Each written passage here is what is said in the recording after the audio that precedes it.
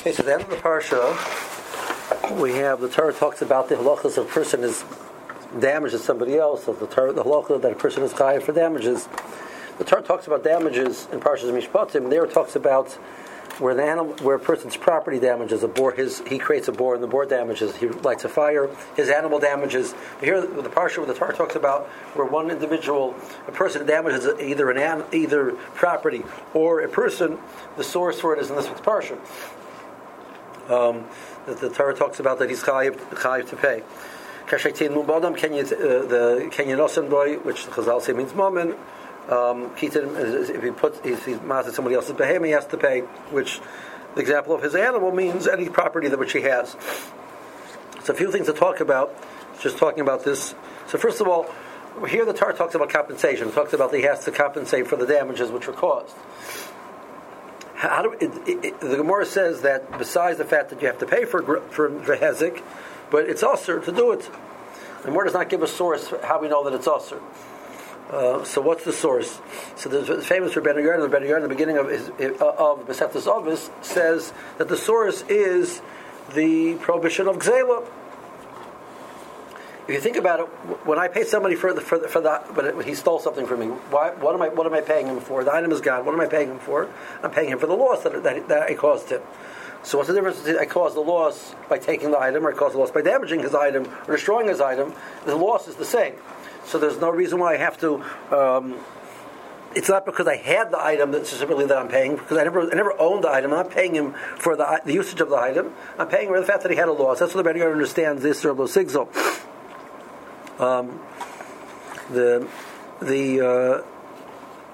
Levush comes along and says interesting idea. He says the Torah says you cannot destroy property. Baltashkis, you cannot destroy. Losashkis says the Torah says you cannot destroy the property, even of your own property. So Kal V'Chomer would assume somebody else's property you cannot destroy in some other way to do that. What about lifnei iver? We discussed once the idea that the Torah says there's an issue of lifnei iver l'sitin michshol. Now, Chazal understand that means you should not give him bad advice. You cannot not cause him to stumble doing aveira. What about the simple pshat? Putting an item in front of him and he falls and gets hurt. He's an iver. He's blind. He can't see.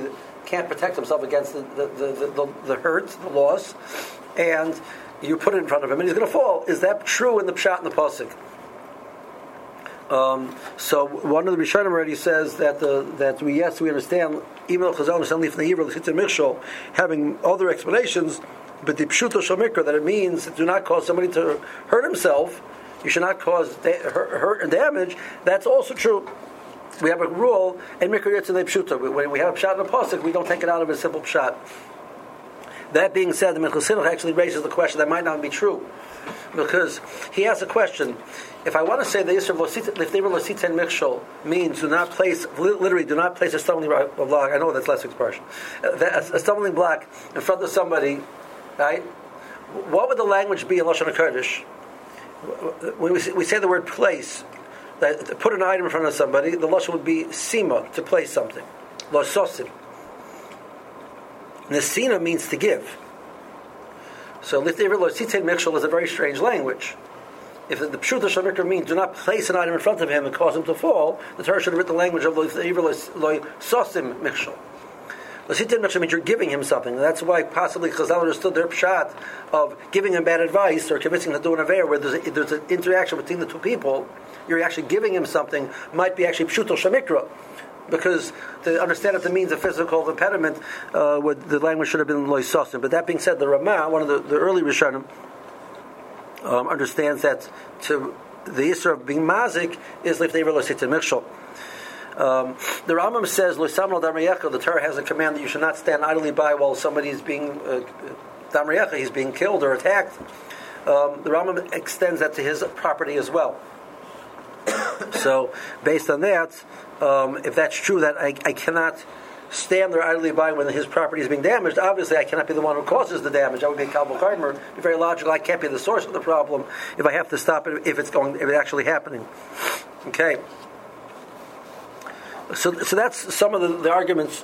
The Yam Shashama says the source is you wouldn't like the person doing this to you. You wouldn't like a person damaging you. You shouldn't damage him. this is all talking about simple understanding. This is talking about whether the individual himself is causing the damage or doing the damage. What about if his property does the damage? The Torah says if his animal causes the damage, or the mazik of Karen, he gores, he eats, the animal eats, or person lights a fire, person digs a bore. That might be a different source. But we'll focus in on the damages what the person does himself. That's enough for today. Interesting halacha, which people are not so familiar with, is that a cotton is mazik. The halacha is that a cotton is potter, and the parent is also potter. So the famous story: you go into the supermarket and your kid pulls something off the shelf and breaks it. You know, you have to pay halacha. There's no responsibility to pay. If your dog did it, you'd have to pay. But if your child does it, you do not have to pay. So some people, well, your kid damaged, I have to pay for it. Why? There's no such thing. There is a halacha that in a case where a child is what they call in Yiddish a mazik, right? The kid is constantly getting into trouble and breaking things. So Beis Din has the right to rein him in, and if that's the way they rein him in is by making the parent pay, and this way the parent will be more motivated to do that, then Beis Din has that power to do that, but you would need Beis Din to intervene and to actually do that. The automatic assumption is not that you're mechuyev to pay. Well, a cotton is mazik, so there's a fascinating Ramah in Orach Chaim and Shimon Gimel talks about, does he have any responsibility when he becomes a gadol to compensate for the damage he did as a child? Or he did something wrong as a child, so Mikra Din Halachas, he's not chayiv at all. But the Gemara mentions that one of the Amoraim said that when I did something when I was young, I want to compensate now for that which I did when I was young, and that's brought as the Ramah, as a shita which says therefore it's proper for a child when a child becomes an adult to go back and to correct that which he has done improperly. Okay.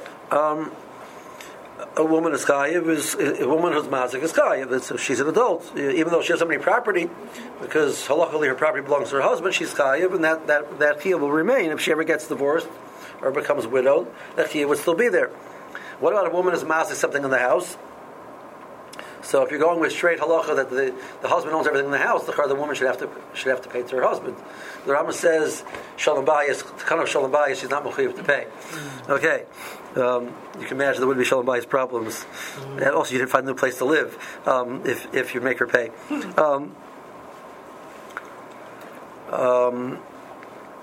Let's say the owner gives permission for the damage. Reuben says you can use my item. Whenever it happens, don't worry about it. It's fine. So obviously he's potter. One of the common issues is a person is when I use a keli, that's an extension. I'm driving a car. This car is an extension of me. So a person will be mazik with this car. He's mechuyev to pay. Let's say the damage is because there's something wrong with the car. So it wasn't my fault. There's something wrong with the car. The brakes went out all of a sudden, and I didn't expect it. Would that be a reason why the person would be potter? So normally the halacha is that a person has responsibility for his actions, even in the case of oinus. Now there is a Tosfos which talks about what's called oinus gomer, if it's totally beyond any power, etc. But in most cases that's not true. A person could have checked, should have been aware, etc. For example, I just saw an example. Reuben's car. Reuben and Shimon are driving in the car. They get out of the car. Reuben realizes that he had left the keys in the car, so he goes to see if he can get another pair of keys. Meanwhile, Shimon sees Levi come by, and Levi is a locksmith. And Shimon says, "Okay, Levi, you're a locksmith. Can you open up the car?" He says, "There'll be some damages. Don't worry about the damages." Shimon's not the owner of the car. All right? Well, Reuben comes back with the keys, and there's been damage to the car because Levi opened the car. So Levi damaged the car. So Reuben says, to Shimon, well, Levi says, I thought it was Shimon's car. I didn't know it was Reuben's car. I thought it was Shimon's car. So the law is that Levi will be chayiv because he damaged the car.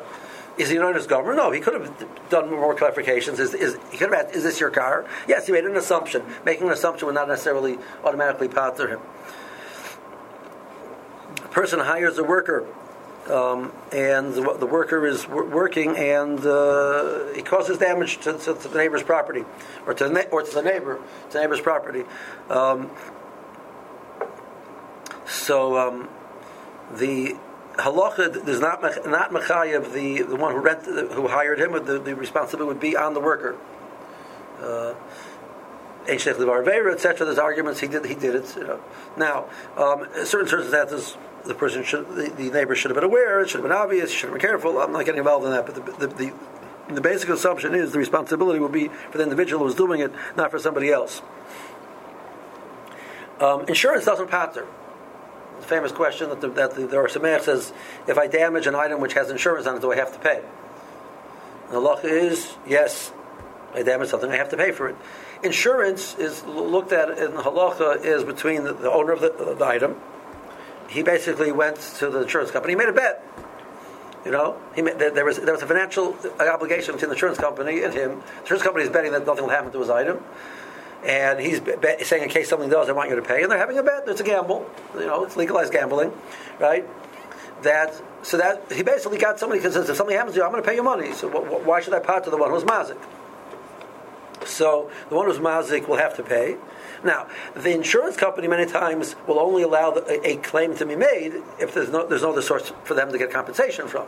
So he can't double dip based on the insurance company's contract with him. But based on the nizik's argument, he has the right to go to the nizik, and the fact the insurance company pays him, he has to work out between him and the insurance company. That's not between him and the nizik. So he has the right to go to the nizik. I had a case. So we assume in halacha if somebody comes into my domain, right? So if somebody comes into my domain, then something happens to him. So I have a right to tell him to get out. I have a right to take his items out, even if something will happen to them. Somebody drops his something down on my lawn, I can take it off my lawn and put it into somewhere else. And if something happens to it, tough luck on him. He had no reason to put it on my property. I have the right to damage him. So Reuben walks on my property, I'm working on my roof, and something falls off my roof and it hits him and damages him or his item. So Allah would say, I'd still be chayiv.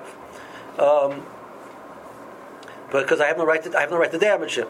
But since I had no reason to believe that he would be there, I had no awareness at all that he was there, so then I'm potter because I'm an onus. That's an onus gomer. But if I'm aware that he's there, even though he said I don't want him to be here and I can tell him to leave and he hasn't left yet, but meanwhile, something falls off my roof where I'm working and hits him I would have to pay. What about the case? The movement to the case, which is I have the shayla. Somebody came to me recently, parking lot. So Reuben signaling they put their left turn signal on. They want to go into a parking space, and Shimon is coming the other direction, and Shimon is going faster than the designated speed, the correct speed for the parking lot. And meanwhile, Reuven makes his left turn into that, and Shimon hits the car. Right. So how does halacha look at it? I'm not talking about how does the American legal system look at it, right? But normally you say, well, he shouldn't have made a left turn in front of the guy. So that's but he signaled over here. So the Gemara has a case where two people are walking in the street, and one person is carrying a beam, one person is carrying a chavis, and so the beam breaks the chavis. So Gemara gives a few different scenarios. So the scenario number one is the person carrying the beam stops short, and the person behind him walks into him. He doesn't have time to stop. Right? So the Gemara says, so the fact that he stopped short is going to be mechayev him for the damage that he caused. If, however, when he stopped, he declared the fact that he's stopping, so you, the person behind you, should have given yourself enough space to be able to respond to the announcement. If you didn't, then he's not going to be chayiv to pay. So Pasha over here, when he gives a signal, so the same will be if one person's following another person driving, your brake lights constitute a declaration that you're stopping. The person has responsibility behind the law. He should have given himself enough space to stop. Over here, the turn signal would count in halacha as he made a declaration he's going to be doing. You shouldn't have been going fast enough that you can't stop. He's in an area where it's considered normal to turn into parking spaces, so he's not using it in a way which is not what the purpose of a Rishus Rabbim is going to be. So the halacha is in that case that the driver of the car who was driving too fast would be chayiv. So Rabbi, in the earlier case when Rabbi was saying that insurance is not poter, does that mean if somebody causes chazik to somebody else, they need to get mechila from them, or they have to pay them? They have to pay them.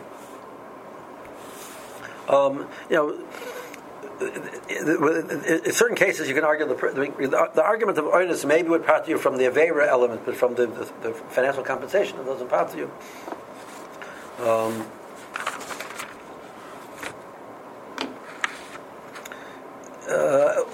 the world of Groma and Garmi, it's hard to get involved in because the cases they have no end. There's a concept in halacha that Groma is usher. So even if I don't do direct damage, halacha says that the chayiv to pay, I had to do direct damage. If the damage that I did was indirect, defining whatever that means is indirect, I'm not mechayiv to pay. But even so, it's still usher to do. And the more it says, if you do it, you're not chayiv b'dinei yodam, but you're chayiv b'dinei shemayim. So let's explain that phrase, chayiv b'dinei shemayim. So Rashi says we get to call you a Rasha. Okay, right? Chayiv b'dinei shemayim means you get to call you a Rasha. So if I have a desire to call somebody a Rasha, I can just find a guy who did that and I can call him a Rasha, and I'm very happy. It's not very good halacha to be called a Rasha. That being said, until you pay, you get that title. So you're not getting shlisha anymore, something of that sort. The Miri on the Gemara actually says more than that. The Miri says he brings from one of the Gedalim of the Rishonim, who says that in the halacha he's posel edus. He owes money. It's not true. It's not. All it means is not actionable in court. But halacha he owes him the money, and if he doesn't pay, he's a ganav. So therefore, he's posel edus. That's how far we take that concept. And then, the applications of it, nowadays, a lot of what we do is grama.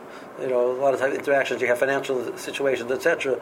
The situations are grama. I order something and then I tried to back out and somebody else got a loss because of it. That's a grama situation. I gave a person a check and the check bounced. That's a grama situation. In certain cases, the halacha would be chayiv. Now, there is a halacha, something called garmi. Garmi is that Garmi. What defines Garmi is a machlokes. But Garmi, the more there's an opinion in the Gemara, the more says Rameir says Garmi is chayiv. So either Garmi is one of three explanations. Either Garmi is all Gramas. Rameir holds Gramas chayiv. Period. All Gramas are chayiv. That's how the Rif learns. That's how the Rambam learns. Rameir holds Gramas chayiv. There's no p'tur of Grama. We call it Garmi just to stress that Rameir holds it as chayiv.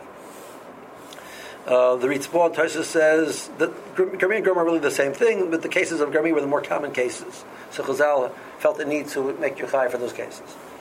The other Rishonim come along and say, no, the Garmi is Garmi and Groma is Groma. The Garmi is cases where the Groma, it's indirect, but it's immediate.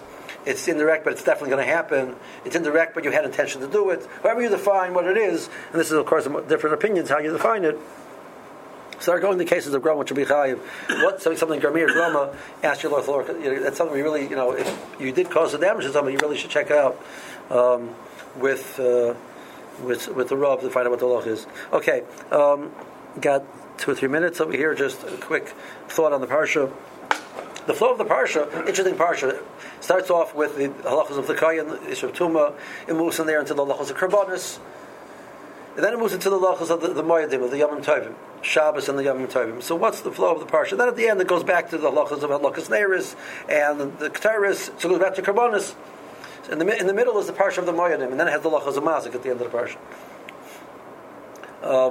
So the Sephirah says that what's the flow? The flow is that the purpose of a korban is a human being is able to come to the Beis HaMikdash. It's a place of kedusha, be aware and meet his Creator, and through the korban become closer to Hashem. We don't have that option anymore. We do have that option, and that's called Shabbos. We do have an option, and that's called Yom Tov.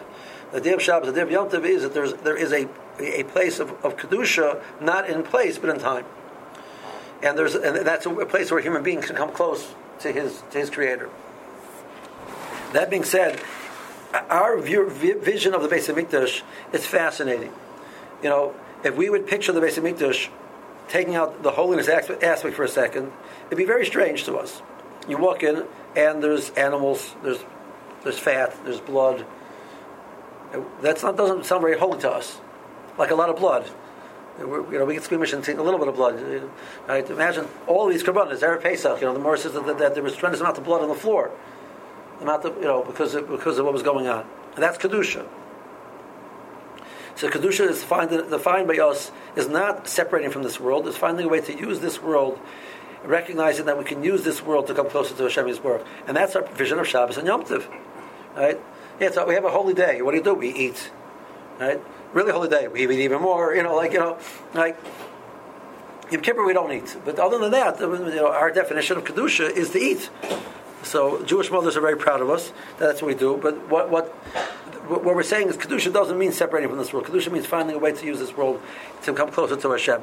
If you give me 1 minute, I'm going to say, I think I said this I did once before, that imagine if a mother would send the child away for a long time, and when the child comes back, finally she makes a meal to celebrate the child coming back.